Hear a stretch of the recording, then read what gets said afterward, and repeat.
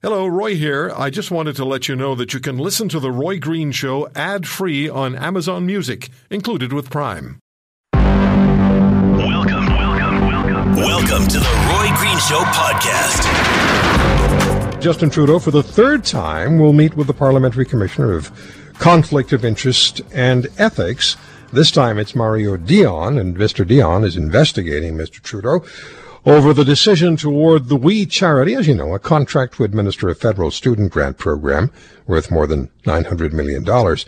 Trudeau's family members received hundreds of thousands of dollars for speaking fees from the organization, and Trudeau's eventual quote was, "I made a mistake in not recusing myself immediately from the discussions given our family's history. I'm sincerely sorry about not having done that." End quote.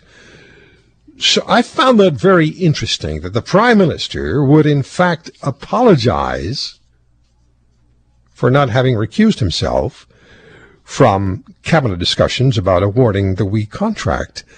That to me speaks volumes. So Mr. Dion is going to be investigating the Prime Minister. Now, twice already, Mr. Trudeau has been found in violation of the Conflict of Interest Act. The first such occurrence was after Trudeau accepted a vacation of the private island of the Aga Khan, which the Prime Minister said he saw no issues with. He didn't think there was a problem.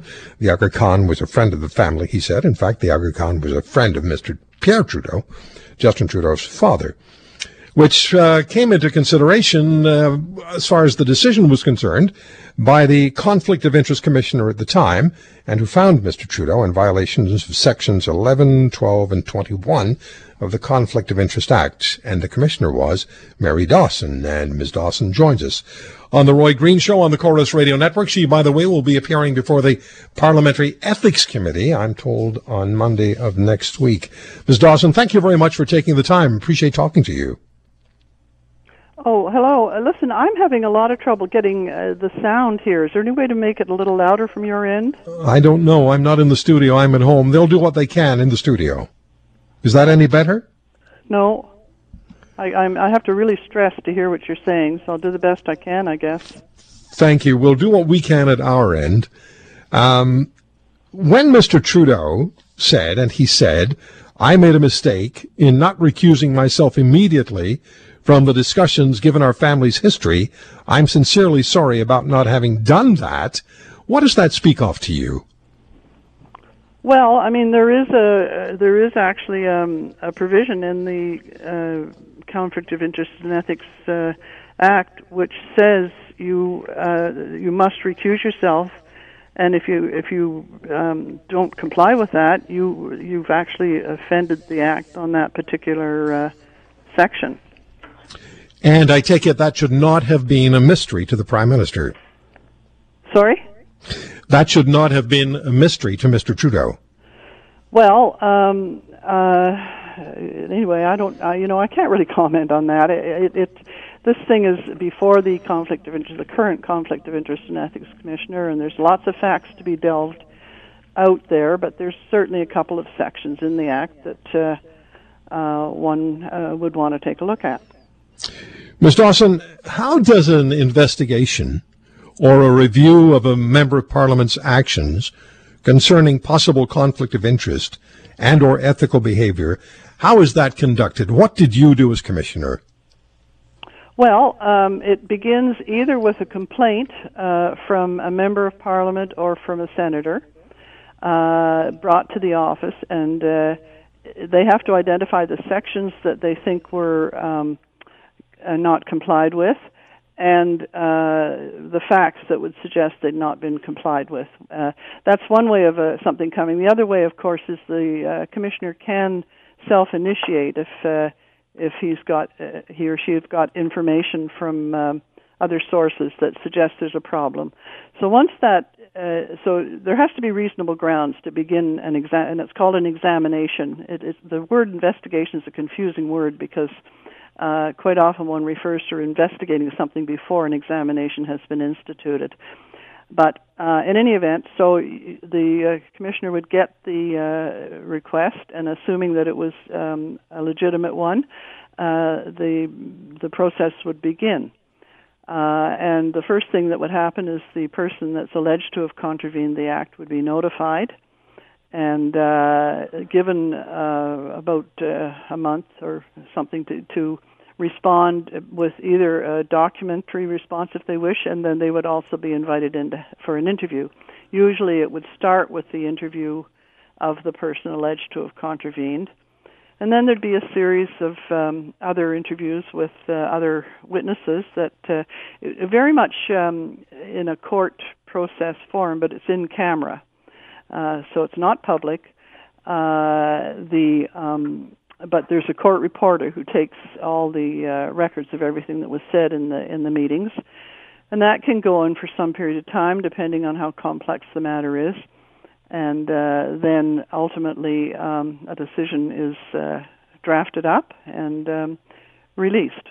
It's sent to the Prime Minister. It's tabled in the House of Commons, although I don't think that's mandatory, and it's made public generally on the website of the Commissioner's office. All right.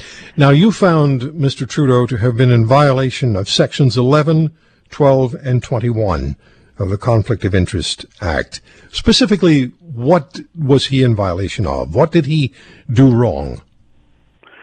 Well, effectively, Section 11 is the most commonly requested information about. It's the gift provision.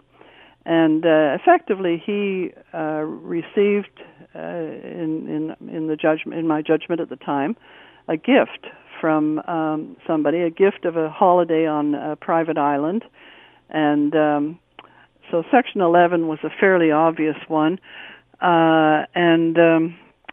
I simply found that had been contravened. Now, there is an exception for friends. And I also looked into the background of that and concluded that for the purposes of the Act, the Aga Khan did not constitute what I would consider to be a friend for the purposes of the Act. And when it comes to Section 12, what was that about? Section 12, let me just remember. Section 12 was, this is the travel. He accepted travel over to the island on a private plane, and that's a direct prohibition under the Conflict of Interest Act. There are some exceptions to that if it was considered to be exceptional circumstances, and as you can see from the report on the Aga Khan case, Prime Minister Trudeau argued that there were exceptional circumstances because it's hard to get to the island, but I concluded his circumstances were always sort of exceptional, so it wasn't exceptional. And the other way is if you get prior approval from the Commissioner, and he hadn't got prior approval. So basically, there was a contravention of that traveling on non-commercial or chartered aircraft, Section 12. Section 21 of the Act that you found he contravened, again, we see the recusing issue showing up. Could you explain that to us, please? Yes, there was a whole bunch of facts that I looked at in that case, and there was the Aga Khan. Part of the problem there was the Aga Khan was actually working with the government with a proposal to be funded by the government, or to do a proposal, a project jointly with the two of them. And there was one discussion that Prime Minister Trudeau took part in that was dealing with that issue. So I found that he'd contravened that. He had not recused himself from that discussion. And the federal government had, I believe, already awarded, was it $330 million to the Aga Khan's Foundation previous to that meeting in the Bahamas. And the previous year, I'm going from memory here, $47 million. So there was real reason for the Prime Minister not to become engaged, because even though the Aga Khan was not a lobbyist, a registered lobbyist, his foundation is. Yes, I mean, there was definitely a benefit that could go to his organization. I have to ask you the first question again. I'm going to phrase it a little differently. And so my question here is, are you surprised Mr. Trudeau is again under investigation by the Conflict of Interest Commissioner, Ethics Commissioner, and this time along with Mr. Morneau, given his previous experiences with you and Mr. Dion. Yes, I was a little surprised. I'd be surprised of anybody who had none of the contraventions or alleged contraventions are exactly the same. One involved basically the gift provisions. Another one involved something that was inappropriate, and then this third one is a matter of family or himself potentially benefiting from some contract that was entered into. So they're all different situations, but they're all situations where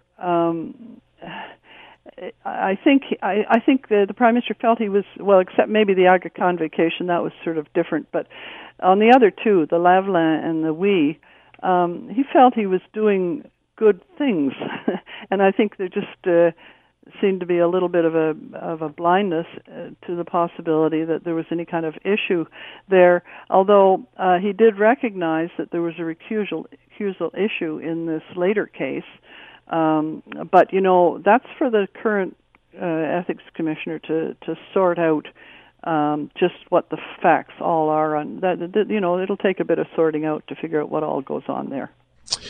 I just have one more question for you, Ms. Dawson. When you're appearing before why are you appearing before the Ethics Committee of Parliament this I coming wish week? I knew for sure. I was invited to go, and I'm respectful of Parliament, and I thought, well, I'll go if they want me to answer some questions. But again, it's not my job to really opine on the outcome of this current issue. But I think they probably want maybe some background on how, similar to what you're asking, on how the act is administered, or it was in my time anyway. I wish I knew. Ms. Dawson, thank you very much for the time, and thanks for putting up with our technological shortcomings. Well, thank you very much. All the best to you. Good luck. Bye. Bye-bye. Mary Dawson, the former Conflict of Interest Commissioner and Ethics Commissioner. About Prime Minister Trudeau, Charlie Angus joins us, NDP ethics critic, member of Parliament, and a member of the Ethics Committee. So, Charlie, let's start with the former Commissioner, Mary Dawson. Why is she appearing before your committee? Well, Roy, we've been spending a lot of time this summer in various parliamentary committees trying to get answers on how this whole debacle went down. But what's concerned me from the get-go is this is the third investigation in the Prime Minister's office of breaking the Conflict of Interest Act. His finance minister, Bill Morneau, is in deep water right now for breaking the Conflict of Interest Act. So we're going to start some hearings to actually look at how the law gets applied in the Prime Minister's office. Do they have checks and balances? Do they actually pay attention to their legal obligations? So Mary Dawson was the former commissioner, and she did come forward with the ruling, the Aga Khan ruling, which was the very first, your listeners probably remember it more as the Billionaire Island scandal. That was the first time a sitting Prime Minister had been found guilty in a conflict of interest case. So Mary Dawson has been invited. We've asked the former lobbying commissioner, Karen Shepherd, who's was an extraordinary person when she ran that portfolio. She has declined, but we're looking forward to hearing what Mary Dawson has to say. All right. Charlie, Global News reported earlier in the week that We Charity hired a PR firm to help with student service grants in French-speaking Canada. Now, that was the grants that Mr. Trudeau had insisted, the public service had informed him, that only we was skilled to carry out. And here we have news that we went out and hired another company to administer the issue in French-speaking Canada. What do we make of this? Well, I think, for a national program, it was obvious that was well established in high schools in English Canada. This program I thought was supposed to be for university students, but we'll set that aside for a moment. But they have very little strength in French Canada. So again, if we're talking about a national program, Roy, like anybody in your listeners who've ever dealt with Ottawa knows that when it comes to national programs, you have to be able to deliver in Quebec, in French, as well as in English Canada. And so the idea that they're hiring a PR firm, of all things, to me is like who's zooming who here? This is raising more questions. So it goes back to the Prime Minister. When the Prime Minister said, their first argument was, we talked to so many groups, or we had so many groups, so we was the only one. But then nobody else seems to have been, all the other groups that should have been talked to weren't talked to. Then the Prime Minister said, it wasn't a case of anybody else being able to do it. Either we did it or the program didn't go ahead. So it brings us back to what was the Prime Minister's judgment about this program, this this thing of getting young people involved in some kind of volunteer thing in the middle of a pandemic when university students really needed help paying their rent and their bills like everybody else. Yeah. Charlie, do you have any lingering thoughts about Mr. Trudeau's testimony before the Finance Committee? I thought Mr. Trudeau's testimony was problematic in a number of areas. The idea that he was the one who demanded due diligence. He was the one who said, whoa, there may be a perception here of conflict of interest. Well, we're not dealing with perceptions, we're dealing with the law. So he was aware that questions were going to be asked, and he ignored it. He then tells us that it was him who sent it back to his civil servants and said, do due diligence and make sure this is okay. That's May 8th. From what we know, we was already spending money on May 5th. And I know, Roy, it's in the middle of a pandemic, and a lot of money had to get out the door quickly. And I've defended the government a number of times when people have asked about how money goes out the door in the middle of an event. We had to do a lot of stuff. But this one doesn't add up. The Prime Minister is saying stop and do due diligence when on April 23rd, Mark Kielburger told his people, we've been told we've got the deal. May 5th, they're already spending money. May 8th, the Prime Minister tells us, I was the one who said do due diligence. If that was his line from the beginning, he would have said that from the beginning. It seems like they're trying to rewrite the story, but there's too many holes in it right now for that kind of line to pass mustard. Charlie, I kept thinking, this man has a non-sequential calendar. Yeah, it's when you're supposed to be the most powerful man in the country, I guess they make the calendar work for you. But again, the question was did we need this? I think of it, Roy, as... I understand. Charlie, I have to cut it because of the time, but I really appreciate you coming on. Thanks so much. No problem. Take care. Talk to you soon. Charlie Angus, NDP ethics critic.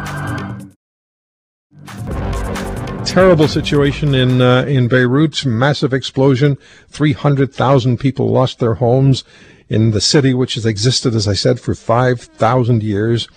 And Lebanon is already experiencing a critical monetary and economic crisis. Their currency, the pound, lost 60% just in the month of July. If you can help, you can get in touch with the Islamic Relief Canada, with IslamicReliefCanada.org. You can also get in touch with the Lebanese Red Cross at supportlrc.app or the Canadian Red Cross at donate.redcross.ca. We're joined by Mr. Alex Harron, and Mr. Harron is a restaurant owner in St. John, New Brunswick. His restaurant is Let's Hummus. He's originally from Lebanon, and he heard the Beirut explosion in real time as he and his wife in Canada were speaking with her sister, his wife's sister, in Beirut as the explosion occurred. Mr. Harron, thank you very much for taking the time, and a terrible, terrible reality in Beirut, your former home city. You must feel, and with your family still there, you must feel heartsick over this. Thank you. Yes, actually, it's a tough situation. We're still going through the situation. and unfortunately, the numbers are still increasing. I'm just following the news every day, and it's a disaster back home. That's what I can say. Yeah. Can you tell us exactly how you found out? There was a conversation going on between your wife and her sister. Your wife here in Canada, her sister in Beirut. How did you hear what was going on? Yeah, my wife is the only one here in Canada. All her family are back home in Beirut, and they're all in the greater Beirut area. So she's got her parents and all of her brothers and sisters. They're all married, and she was with one of her sisters live on a FaceTime conversation. She spends the whole day just talking to her family, one after the other. So she was with one of her sisters FaceTime, and we literally saw the reaction. We literally heard the explosion and glass breaking, and then it was disconnected. The line was disconnected for about. We couldn't reach them for about 15 minutes until my mother-in-law answered, and we started getting information and understanding what's going on. That must have been a terrifying moment. It was a scary 20 minutes of my life and my wife's life. Yeah. We were just panicking. My wife was just she lost it for 20, 25 minutes until her mother answered the phone, and we knew everybody was okay. And unfortunately, we lost close friends of the family, but her close family, brothers, sisters, grandmother, everybody's okay. And unfortunately, they all lost their houses. I was thinking about that. Beirut's population is estimated, Greater Beirut, at 2.2 million. Right. 300,000 people's homes are destroyed. Many, perhaps most, cannot be rebuilt. What are you hearing about that? Well, let's say out of the 6 family members that we have down there, everybody's loss is different than the other. Some of them, they just lost windows and doors, and some of them is a total loss, So it's tough, there's nothing we can do. All we can do is help financially. We cannot be there, We're trying our best to help financially to at least secure them with a place to live. Now, they're believe it or not, out of the 6 family, they're all now living in 2 of the houses that they used to have. They used to have 6 houses, so the whole 6 families are now in 2 houses. That's the situation in Beirut now. They're trying to limit anybody who can help in a space in their house or in their home. They would accept more people of the family in their homes, And Lebanon was already in an economic crisis, with the pound having lost 60% of its value just in the month of July. In real terms, how hard was life before Tuesday, and how much more difficult do you think it may become going forward since this cataclysmic explosion? But Islamic Relief estimates half of the country lives below the poverty line, and 35% of Lebanese people are unemployed. Those are frightening, alarming statistics. Right. They've been suffering for the past year or more. Believe it or not, some people are not able to eat meat and chicken in Lebanon for the past year. It's that bad. When the Lebanese pound lost 60%, the prices went up dramatically.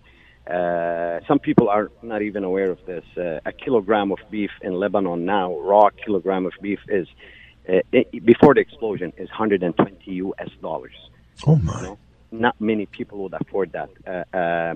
Salaries in Lebanon, they vary between $300 and $800. So the majority of the Lebanese population, they don't make $500 a month. And a kilogram of beef is $120. So basically, 80% of the population, they cannot afford it. So they were already living through tough times and horrible times, and this was the knockdown, that explosion, Stunning, absolutely stunning. The numbers are numbers, but when you think of the real impact on real people, that is what just makes your heart sick. And in a country of 6.8 million people, Lebanon also accepted 1.5 million Syrian refugees Correct. who are now living in Lebanon. Correct. Yeah. Absolutely. This is absolutely true. Yeah. No, they're not in a good situation. The last thing they needed was this. Yeah. They were already fighting for their food. They're not fighting only for they're fighting just to feed their families.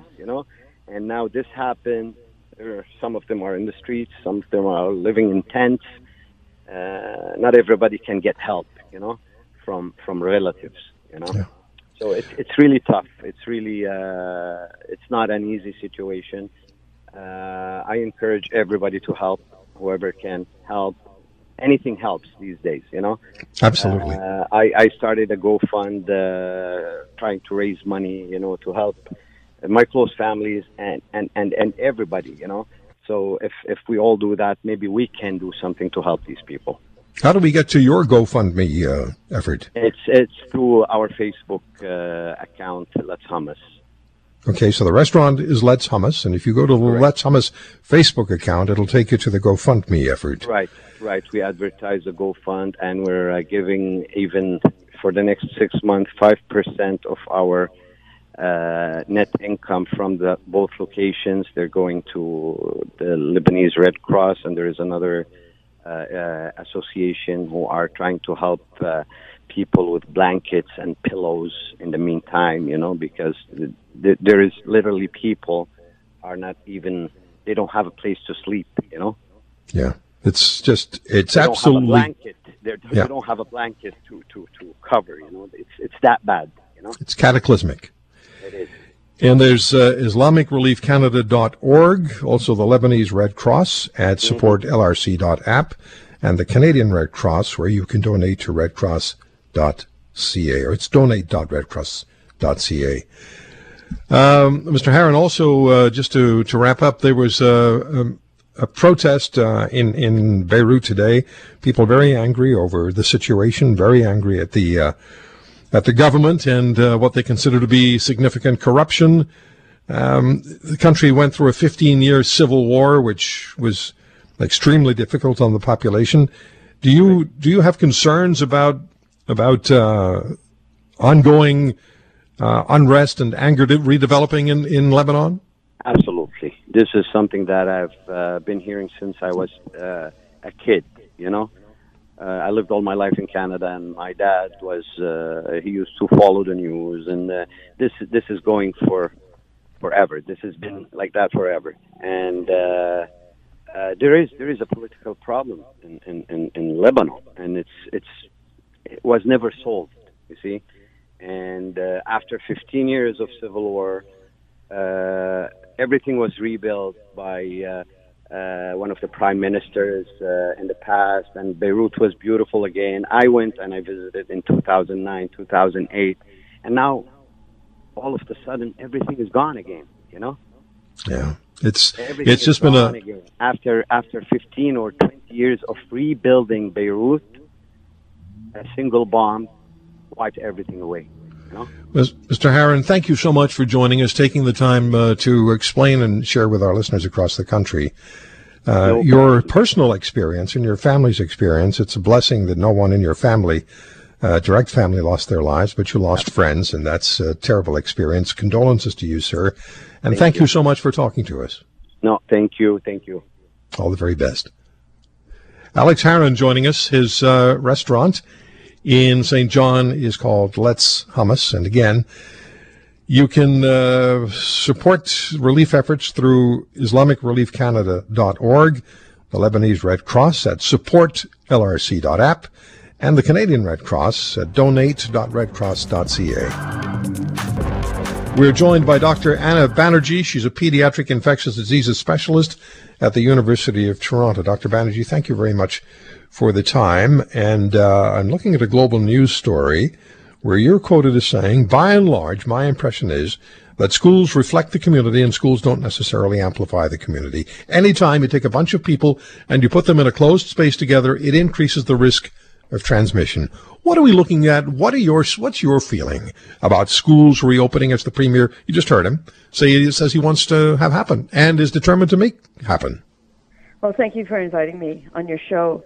I think it's a very difficult balance, and we're in the middle of a pandemic. We've been told for the past several months to stay at home. Everyone's complied, and everyone stayed at home. And now suddenly, in a few weeks, we have to put children in a situation that, for many people, is perceived as high risk. And so you can understand why parents are worried. Especially when we've been hiding at home for all this time. I think that when you're looking at school openings, we're trying to balance school openings with not school opening. And the problem is that children are not learning. Some children need structure. Some of them can't learn very well online. There are huge mental health issues going on with COVID, with depression, anxiety, isolation, increased thoughts of suicide. There are impacts to the economy where, parents have to stay home because they have to take care of their kids. There's no daycare. So that goes into the equation as well. We know that children have much milder illness. And I don't know if they're less likely to spread the infections, but some of the studies say so. But the problem is that there's nothing we can do that is not risk-free.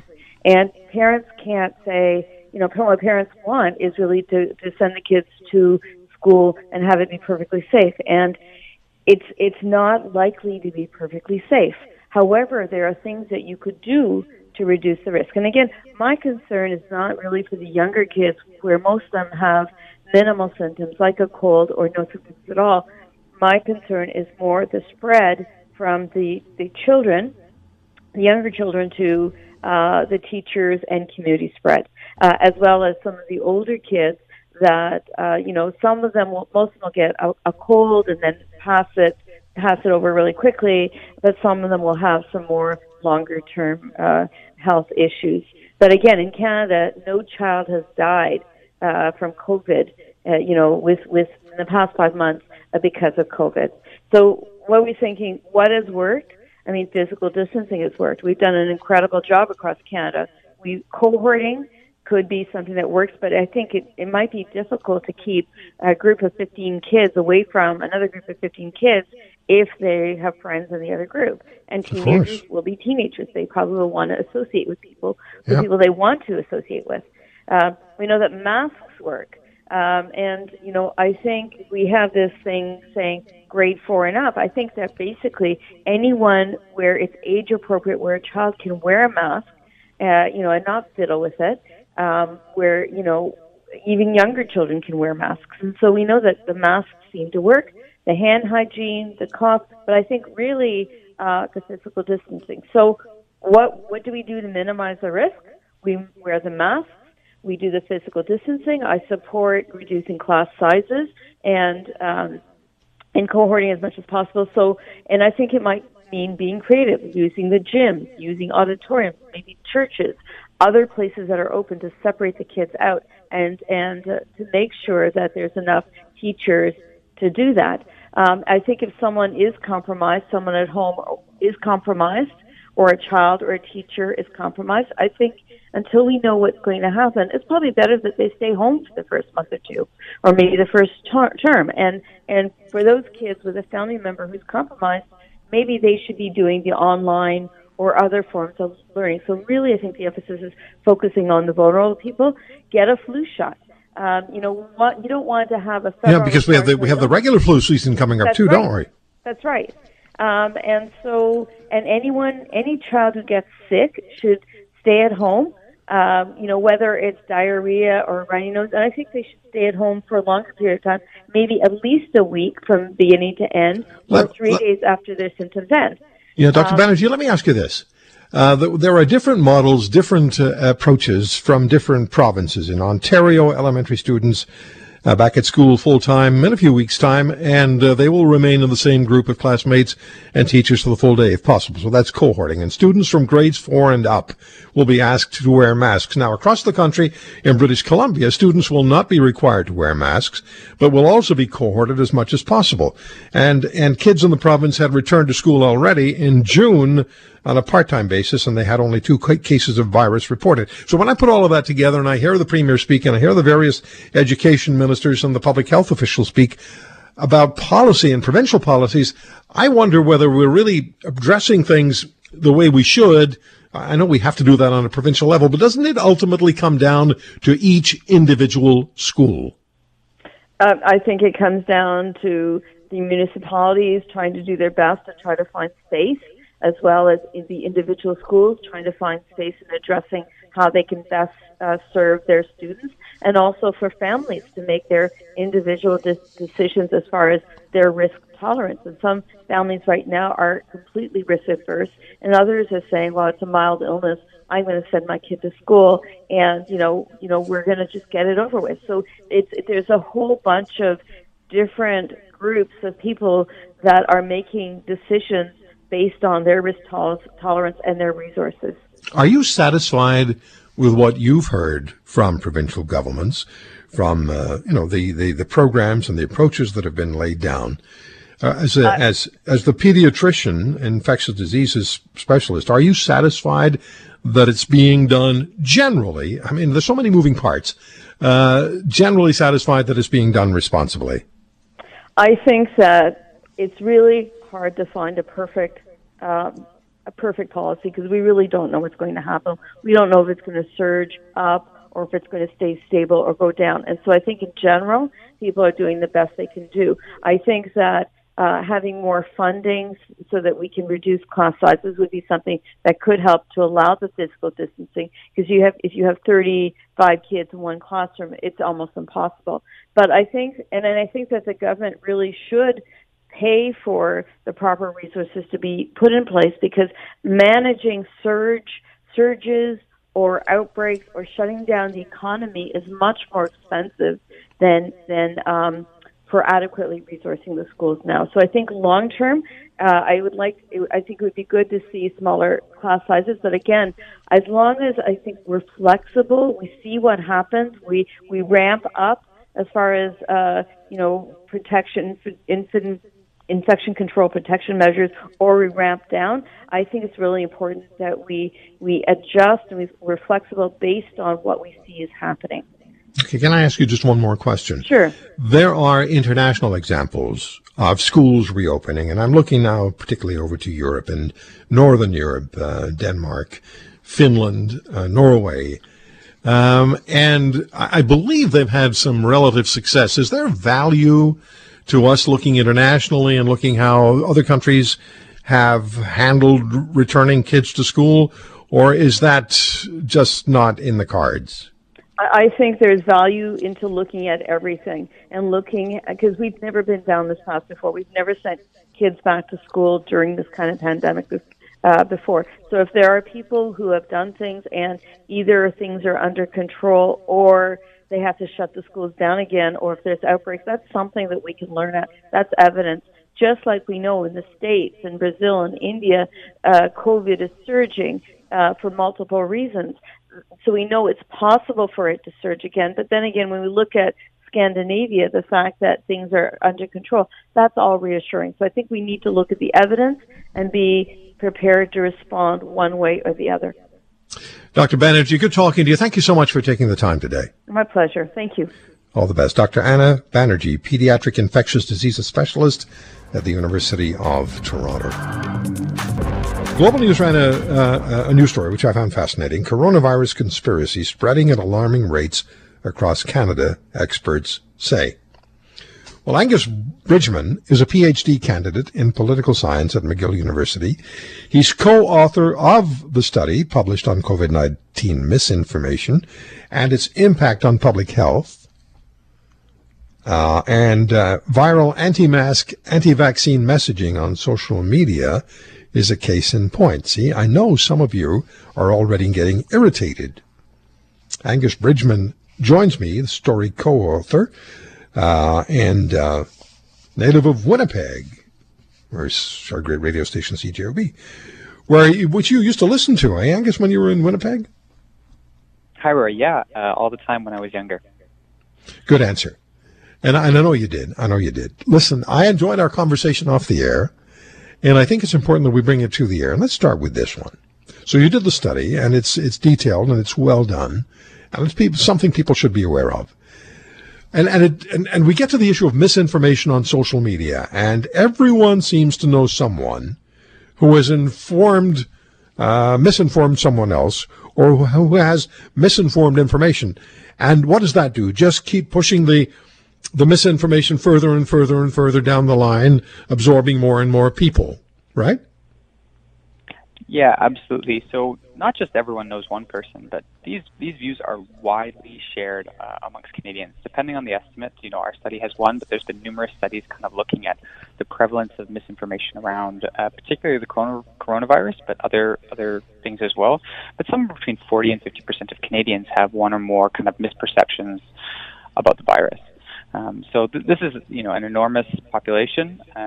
And it does spread, and really what our study is showing is that it's social media and those who spend a lot of time on social media who are the most vulnerable to sort of seeing these some form of misinformation and then internalizing it.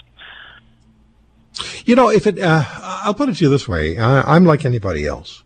I go on social media and I see something that I like, or something that I agree with, or something that fits into my paradigm. I'm probably going to pay more attention to it than something that doesn't. Except when I'm preparing my show. When I'm preparing my program, I tend to go the opposite direction, try to get as much information as I possibly can from all perspectives. But you found that 16% of Canadians use social media as their primary source of information, and that's COVID-19? Yes, that's for Wow. COVID-19. But a wide range of Canadians are using social media as their as maybe not the only source, but a primary or the primary source. So what that means is rather than checking CBC, Global News, CTV, your local paper, you log on to Twitter or Facebook and you go, what are the top stories of the day? And you just look at your feed and you scroll down and you kind of absorb information that way. And there's a large number, an increasing number of Canadians who are using that to get their news. And there is a bit of a challenge here, which is that it is to some extent an uncurated space. It is curated by you insofar as the people you follow, but there is no one making sure that information has been fact-checked. It is real information, or it is information that is somehow even directionally correct. And so that's a huge challenge. Is there one social media platform that is more likely to be providing access to misinformation than others? So I think that all social media platforms, and one of the things our study shows is that these effects are persistent across all social media, so all in this case being sort of Instagram, Facebook, YouTube, Twitter, Reddit, Parler, etc. So across these wide range of social media, these effects persist. Are there some that are worse than others? There are certainly some that have taken more action in recent days and weeks and months than others. So, for example, Facebook and Twitter have particularly recently begun to crack down on misinformation on their platforms. YouTube, on the other hand, has not. So YouTube is a real source of misinformation, can be a real source of misinformation. And if you want to find out anything about any conspiracy theory, YouTube is really the place to go. Okay, you're quoted as saying, I think people should be enormously concerned, quote unquote, about the many COVID-19 conspiracy theories online. For many, though, Angus, the conspiracy originates with the personal feeling and sense that governments, big corporations, globalists are engaged in systematically erasing personal freedom. That's the fundamental concern that many have.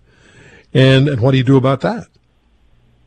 So I think the two issues are, as you say, linked, but somewhat distinct.